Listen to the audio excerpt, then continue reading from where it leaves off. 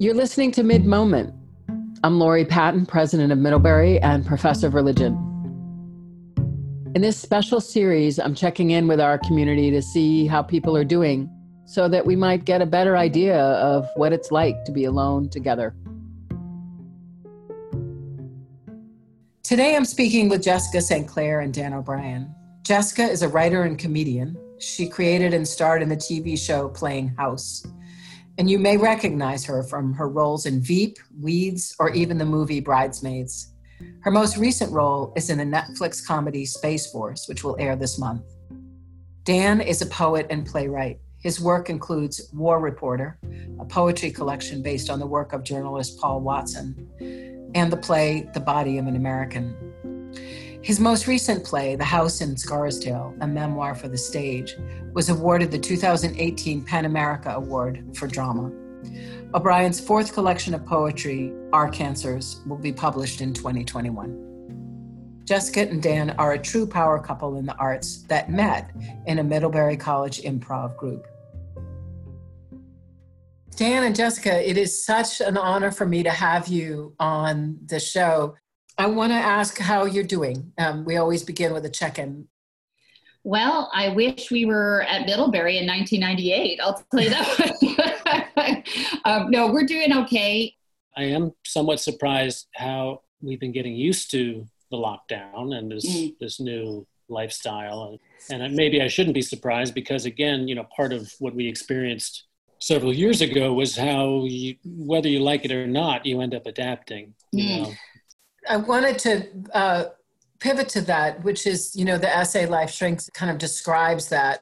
I'm very interested in the moment that you both decided to think about writing and evaluating your life as people who were simultaneously ill in the essay Life Shrinks.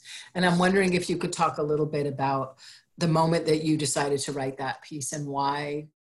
It was very natural, as many people I think have had a similar experience that they've had, where suddenly it just felt like something that I'd experienced as intensely private seemed to be playing out outside with everybody.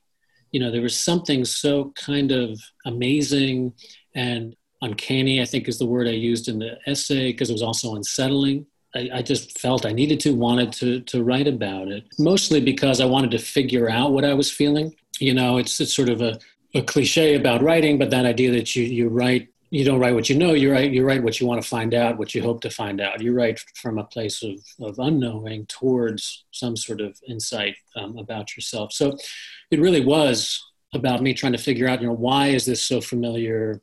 To be completely honest, I was probably having flashbacks to feeling like, am I somehow back in treatment? I look out the window and everybody's kind of in treatment. And I'm having to behave in ways that were like treatment. Wishing that time would pass quickly is like something that you feel when you're in treatment. You're like, oh my God, if only I can get to the end of this chemo or whatever, and then I can get back to life. And we finally got back to life. And then we're thrust back into this like time where you just want time to pass. And that made me really angry. Like I didn't want to go back to like a year missing again. I was a bit more stoic about it. Like, I guess some version of this is happening again. I can rely on some of the skills I learned 4 years ago to get through this. And Jessica had more of resistance, anger, denial, more of a fight. She's fight, I'm flight. We really fought very hard to protect our daughter from ever knowing we were sick. And we succeeded. Like, I remember going to a sleep person about BB was like getting out of bed or having nightmares or something like normally, like a normal kid would. And I told the sleep person, who was a psychologist, what had gone on in her second year of life. And they were like, this is shocking, but she shows no signs of trauma at all, like none. So we did a really good job, and it definitely took a pound of flesh to like hide that from her. But this we cannot protect her from. We can't hide it from her. And she is getting affected just like all children are. And so I think we both have a parental instinct to like make sure this impacts her the least amount possible. Like I keep joking that we moms are going to save summer no matter what, like we're superheroes or something, like we, and we're always trying to like, okay, how can we like minimize risk here, but still have them have fun, Right. So that's part of it, is I didn't want to accept that she would have this pain, that she would have to be isolated from her friends. You will share with her when she's older?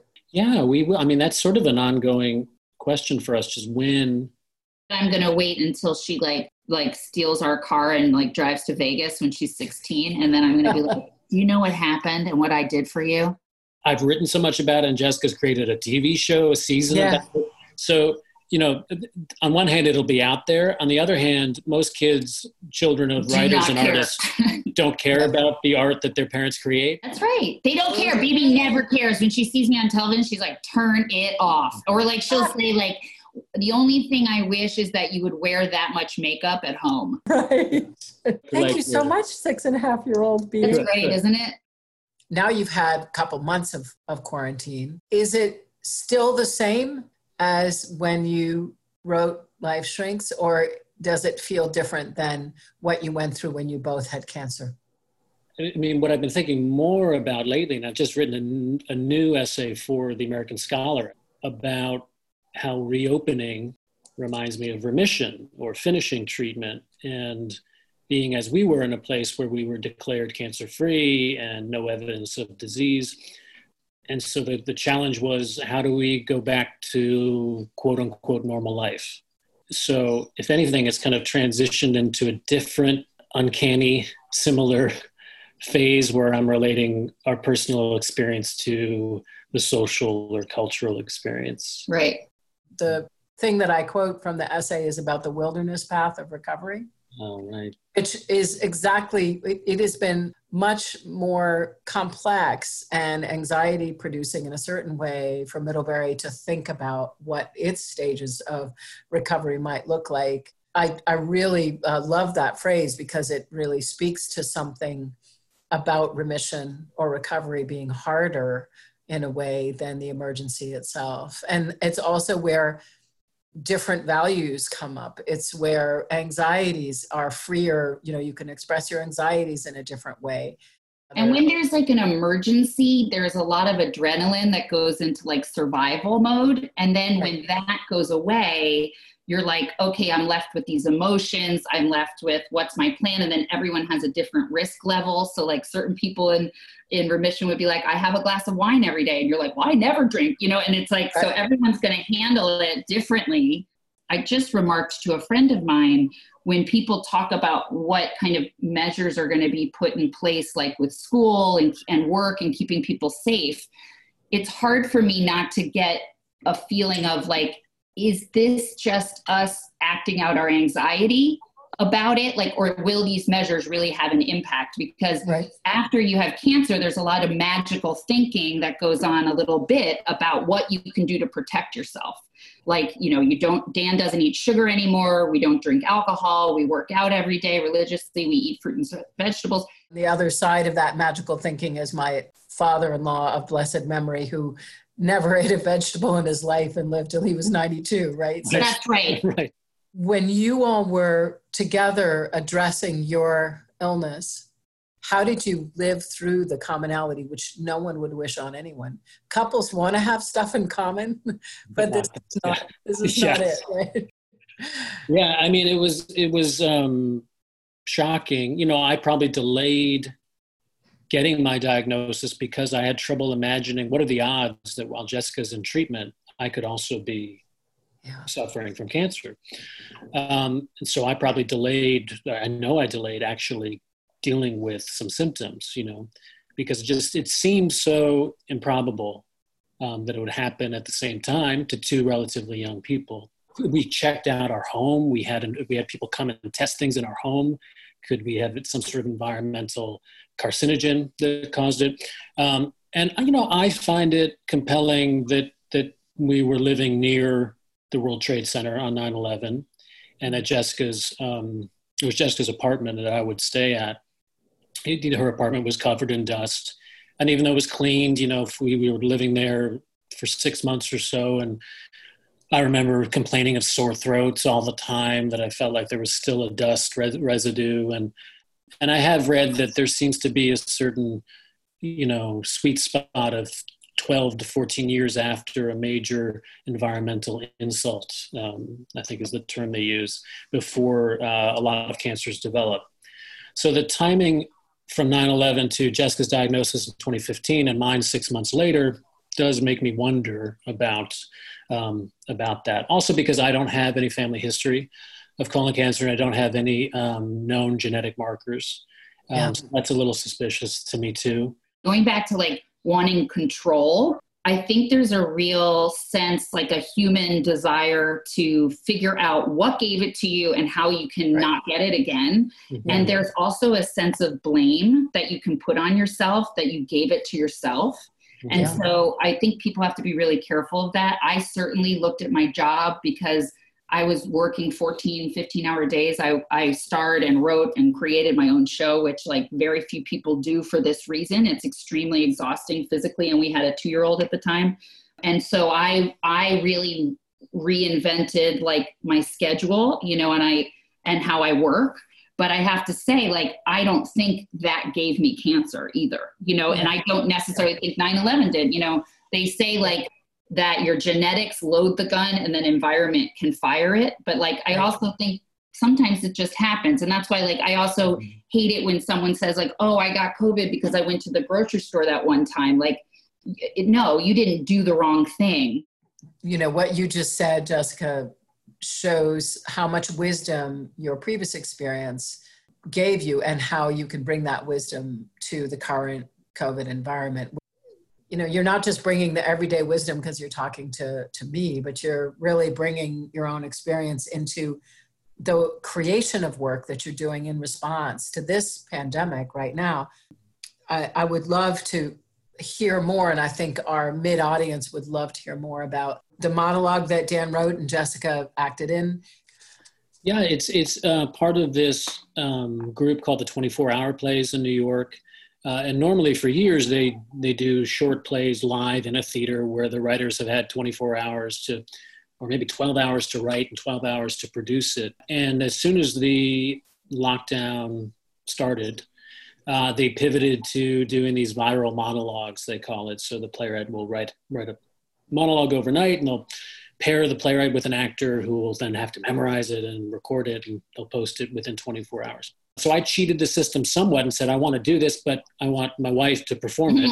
And they said, great, because it's Jessica St. Clair. Please. There was a certain... They're like, who's that? There was a certain challenge in that, I do sometimes think I'm somewhat funny, but I tend to write pretty sad things, and she's very funny. So the challenge was to write a monologue true to my voice, but that hopefully Jessica could connect to personally. But also they said that the challenge was you had to, as the actor, do something you'd never done before. And I said, and I have done, I wrote about my own breast cancer journey in my own show. So that was quite dramatic. But I said, I haven't really ever been cast in something that I have to do a fully dramatic monologue. So that's what. Yeah. And then I was like, oh God, this is going to be so hard. But, my way in for that monologue was, because it's a monologue about family estrangement, and that's something, I'm estranged from my parents and most of my siblings, and have been for about 14 years now. And Jessica's been with me that whole time. So for me to write about that and to have her embody some version of me just seemed like a no-brainer. It just seemed like a way that we could both tell our story, tell the truth, about what it's like to be estranged from family members, especially during COVID. Something like this. Well, I often find that with my plays, if an actor, is coming to the first rehearsal or has agreed to do a reading, if they say to me, I think this is kind of funny. Is there some humor in this? Yes. And I always feel like they get it. Do you know what I mean? Like overall it might be serious or heavy, but it has lots of humor and irony, or hope it does, because that's life. Or maybe it's because I'm Irish. You met, you connected in that space at Middlebury and Comedy Improv. Did you fall in love in the Comedy Improv, or did you fall in love after that? I was already in the group, and then Jessica was a freshman. Freshman. Our first scene together, I proposed marriage to her. Oh, And I mean, yes. how desperate is that? And she accepted. So, so was it real? Did you have a discussion later about whether it was real or not? no, not well. It took a few years for it to become official. And we played a married couple in a theater department play as well. Neither of us would be doing what we do without Middlebury. It was everything for us. Thank you so much. You were going to give our Middlebury community such a joy to hear this interview.